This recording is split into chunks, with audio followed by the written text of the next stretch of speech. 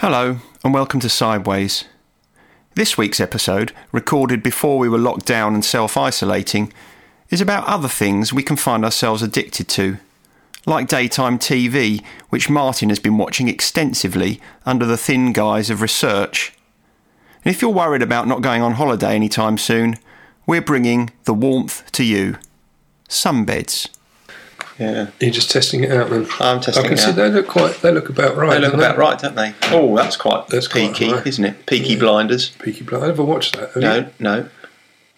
No, it's too popular. Oh, well, I thought that is exactly what I was going to say. I expect you and The Stranger, I expect you give that a swerve. The Stranger? Yeah. What's that? There's a thing on Netflix. Oh, it was very popular. Yeah. I suspect. Oh, hello, Daisy. Yes. Yeah, it's Daisy noise. You come to see what's going on. Why are you making a fuss? I think she wants you to stroke her. Oh, hello, Daisy. Yes. Yeah. So, you forgot to bring a pencil. Or a pen. Yeah, I have. I can't mark. How are you feeling about that? A bit. Well, I don't anxious? Like it. Yeah, I am anxious because I like to cross bits off as I go through my notes. What? So this pencil, would that be any good to you? That would be very good. I promise I won't tap. Yeah, I bet you do. Go on, there's a tap. I'll try not to. How about that? It's got a rubber end on it. Look, it's got a silencer. The rubber is a silencer. But it's one of those. It's not very good rubber. We were talking about dreams last week. Yes. I had a dream last night. No way. Good one out. Good one. Go on. Well, I'd gone out for dinner with a guy I used to work for when I was in the corporate world. Yeah. We were celebrating the end of my 37-year career. I don't know why there was just me and him. It's quite a poor turnout, really. Well, I hope you didn't have any drink. I don't think I was drinking. I certainly don't remember. I certainly don't remember being drunk. No. But anyway, when we got back, I went back to the car park where I'd left my computer with a disreputable courier to find that my computer had been stolen from their van. All right, okay. And when I queried it with them, they referred me to the terms and conditions which said all items are left at owner's own risk. At which point I threw some ice over the man and woke up. Did you? I can't. I mean, you're the man who can interpret these things. I've got no idea. I just think you're a bit weird, man. I think you had some cheese before you went to bed, didn't you? That's the old wives' saying. That probably was. That probably was it. What I took from it was not to leave my computer with disreputable couriers. Well, I think that's. I think it's very wise. Yeah. Anyway, I don't know why you got me onto dreams. I don't know. What are we talking about this week? Well, I wanted to talk to you about. I wanted to talk about sunbeds. Yeah, I know. You probably didn't expect me to have a sort of an episode already entitled Sunbeds, did you? Sunbeds. Do you know what my angle is on this one? I've got absolutely no idea, my first thought is how much material you're going to have on sunbeds, but knowing you, it's probably extensive. Well, I've got some bits and pieces here, and I'm sure you can fill in any gaps as necessary. I mean, it just sparked off because I was watching a bit of daytime TV the other day. Oh, dear. Is that something you want to talk about? Well, I had a day off from work, so I was still being productive. Well, it sounds like it, watching daytime television. Well, it was on in the background, you know what I mean, and I was getting notes ready for a few more of these episodes. Okay, right. I was applying for a bit of funding for the charity, that sort of thing. So, so don't judge me on this. But I started to watch a bit of the Jeremy Vine show. Yeah, I'm not a big fan. Never seen it. I'm not a big fan, but it was all right. Now there's sort of a panel of guests on there, and they were talking about sunbeds, right? And should they be made illegal like they are in Brazil and Australia? Yeah, it's very. You mean tanning salons? Yeah, not sunbeds on a beach. Oh no, they're not really sunbeds, are they? Well, they're beds you lay on in the sun, I suppose. What's the difference? I don't really know, but these are the UV ones. You don't get pedantic. You know what I'm saying? Okay. So the ones in the tanning salons, yes. Right. Okay. And the panel of people there were people talking about it and saying how bad it was. And there was one girl on there who was described them as being highly addictive. Addictive? Yeah. No, okay. Now, I started to get... You're going to have to talk to me, I think, because I started to get a bit angry at this point. Yeah, I can imagine. Yeah, I can see you getting angry about that. I started to get sort of all evangelical and almost protective. I was irrational, but I was sort of protective about being a proper addict. That's not right, is it? I mean, you're going to have to talk some sense into me. That doesn't seem right. But what was going through my mind at that point was thinking, describe them as addictive. What are the withdrawal symptoms? Yeah. Do you lose your marriage and your business and your relationships and your driving license? do you look a bit much brown? sunbedding. Yeah. Having a nice tan, but pull you over by the police, and that's it. License gone. And all these things. And do they have support groups for this? They probably do. I bet you could find a support forum for. You probably can in the US, I'd imagine, because they have support groups for anything over there. But I doubt sunbed addiction has really crept into the mainstream over here. I imagine. I expect you've thought of this anyway, but I imagine the reason that it sparks such anger in you is because it's kind of diminishing the value of what it is to be an addict and in recovery. It's slightly. I can't think of the word. Well, I'll tell you what, because you've gone on nicely. My notes here, the very next line was that I see this, or I see anything like this as undervaluing the devastating condition of addiction. Yeah, it sort of trivialises it. That was the word I was looking for. Yeah, it's probably a better word than I've used, actually, but I'll let you have that one. Yeah, thanks. Well, seeing as last week I couldn't remember the word... you can't remember it now, can you? No, can I? But it was whichever word I couldn't remember last week, I still can't remember it. No, it's funny though. But so I didn't like it. I didn't like it very much, and it sort of led me on to thinking about. Did you consider phoning in? I didn't actually. No, I should have done. I'm Martin from Mason, and I'm incandescent with rage. How dare you get me on the panel? I want to defend this position that I've got. But it's a bit like.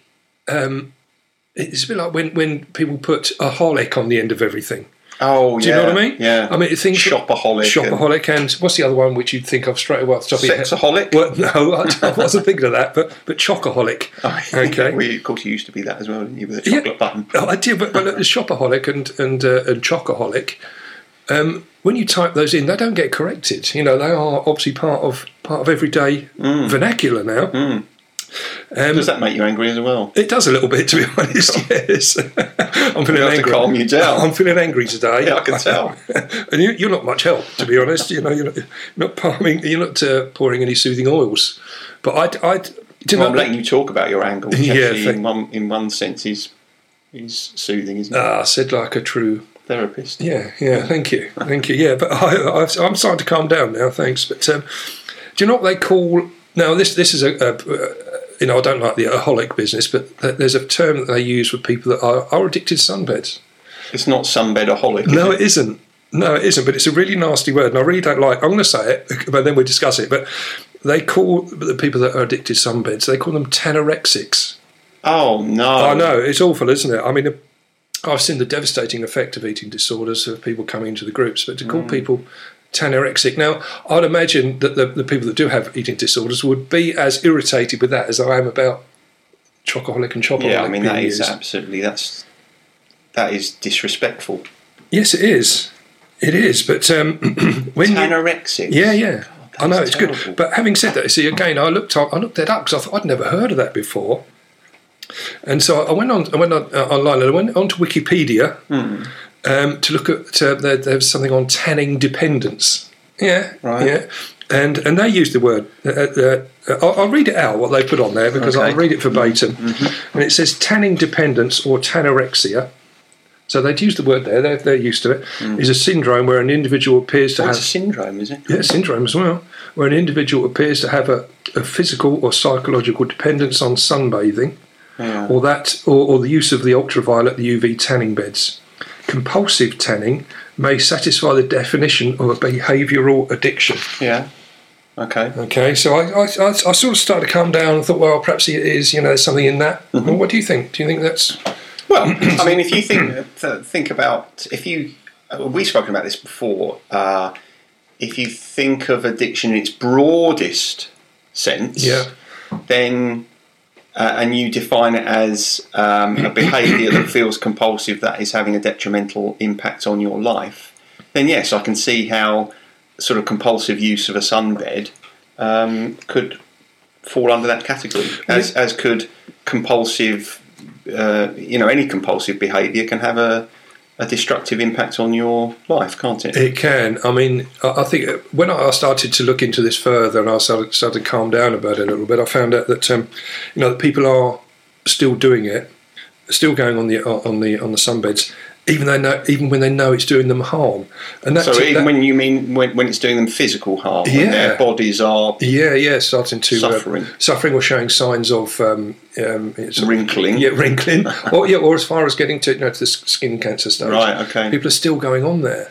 Still going on the and I thought that is very much like an addiction where you're doing it in spite of the risks and in spite of the fact that it's not doing you any good. Yeah, so you can be told, can't you, that your drinking is going to kill you. Yes. But that isn't going to be enough to stop you. And I think we spoke before about how even when someone's trying to give up something like smoking, it won't make any difference to them if they've known someone that's died of a smoking-related disease. No, exactly. I mean, it didn't stop me picking up tobacco.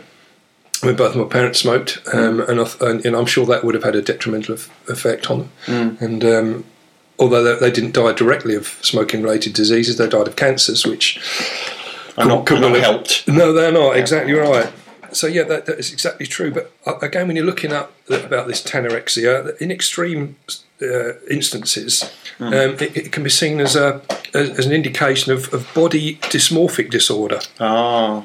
Okay. So body dysmorphia, So perhaps that's why the phrase tanorexic was coined. I think so. The more I looked into it, I got more of an understanding. Once I got back off my high horse, about it all, I was sort of happy with that. What I was discovering, that perhaps there was something in it, and perhaps I should be a little bit more understanding. So perhaps you would. Do you think you'd welcome people into group? I would like to, actually. I think that would be a good discussion point if someone came in with that particular disorder or syndrome, as we're calling it now. It'd be quite interesting to see how they felt, because I'm sure now I've looked into it more that the similarities are remarkable. Do you think, just in a kind of wider sense, then, do you think that people in recovery are protective of their status as recovering addicts? Yeah, they are. Go on, tell me a bit about that. Well, it's something you become quite proud of.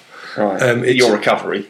Yes. Yeah, you do. You become quite protective of the other people in recovery as well. Yeah. It's a very strong bond, and it is something that I find that the longer I've stayed in recovery, I see it's a common trait. I see people come in, and after they've started to crack it, there's this real glow about them.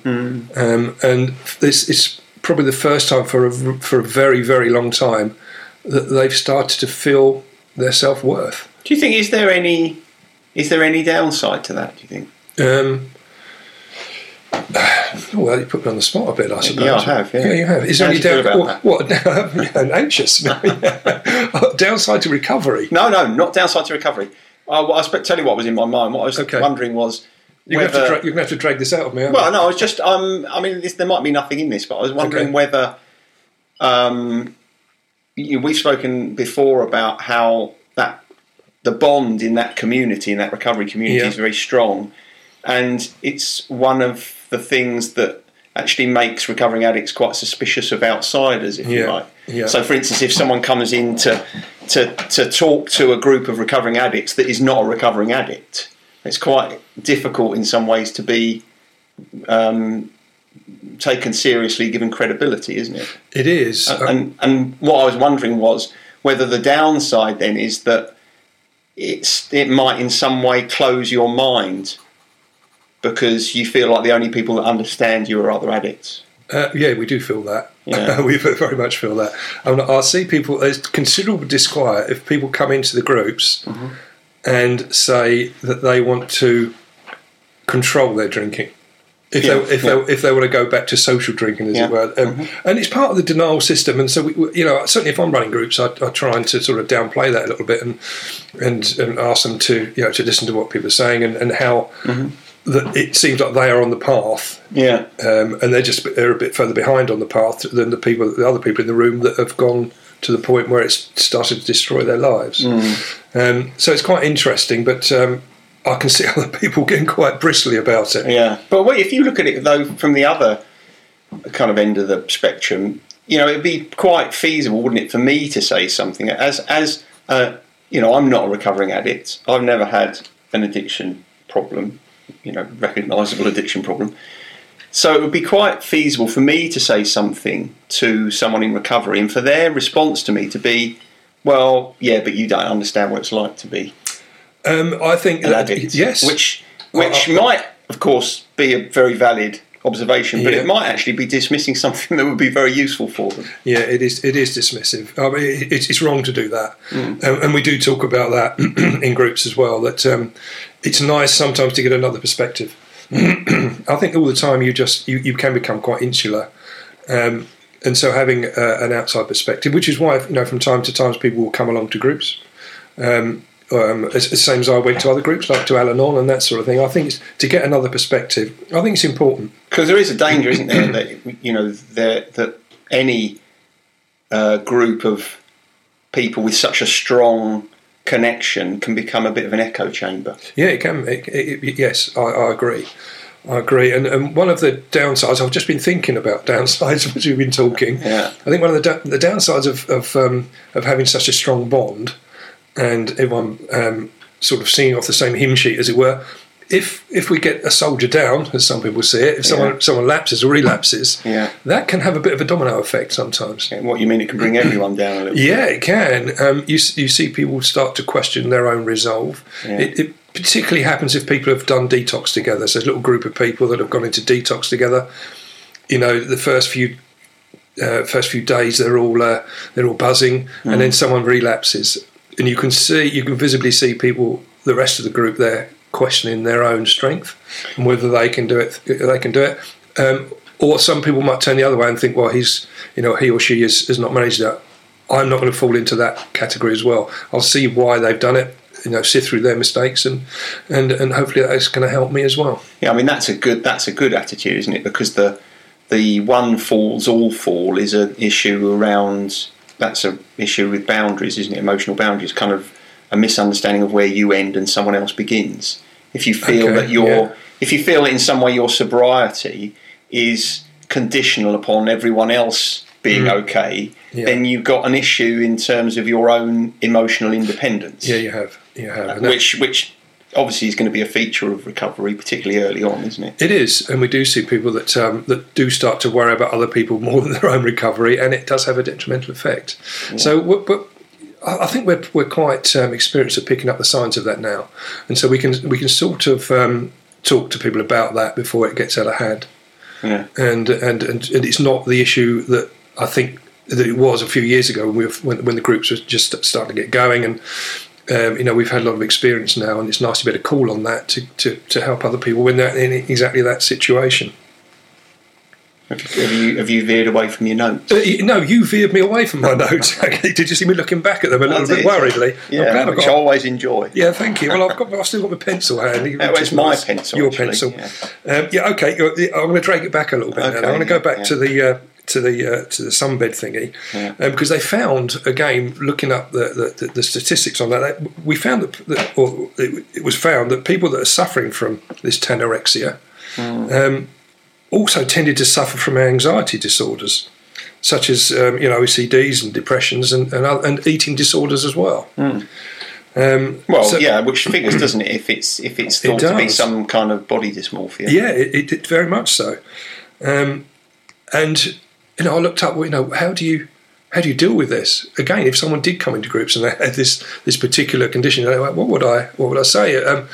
But I think I'm probably more prepared now, because having done a little bit of research on this, the effective treatments that are available at the moment are like CBT, which I'm sure you'd agree is probably a good way forward with that. Yeah, I mean, it doesn't work for everybody, but it's certainly what you'd be offered on the NHS. Yes, it is. With that sort of condition. Yes, they also mentioned antidepressant medications. Yeah, my view of antidepressants is they're fine as long as they're in conjunction with something else. Yes, exactly. Because if all you're doing is taking antidepressants, then all you're doing is addressing the symptom. You're not really doing anything to address the cause. I agree. I'm not a big fan of just medicating problems away. I think it's got to not now, not these days. Not these days. You were a massive fan of it, weren't you? Such a hypocrite, aren't I? Some years.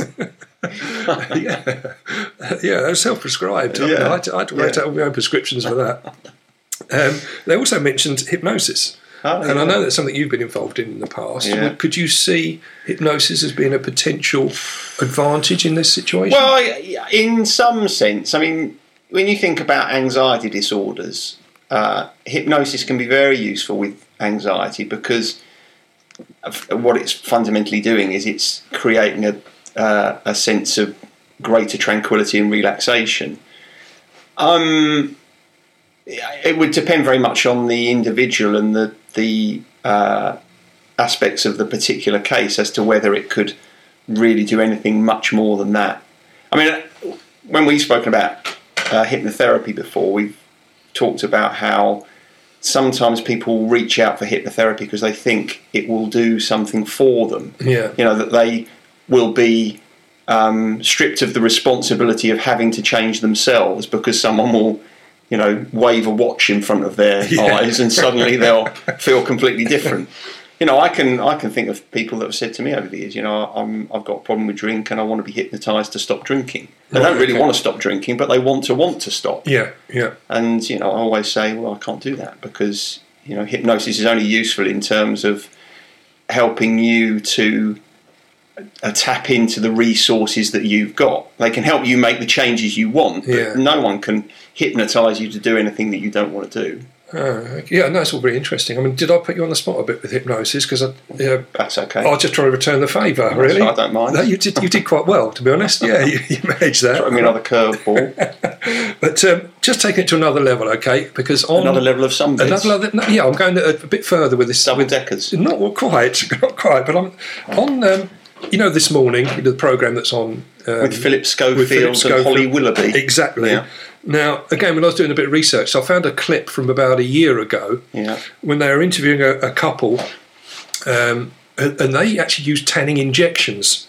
Oh. Yeah. So rather than just relying upon, you know, the laying up under a sunbed and getting a tan, they were injecting themselves, and.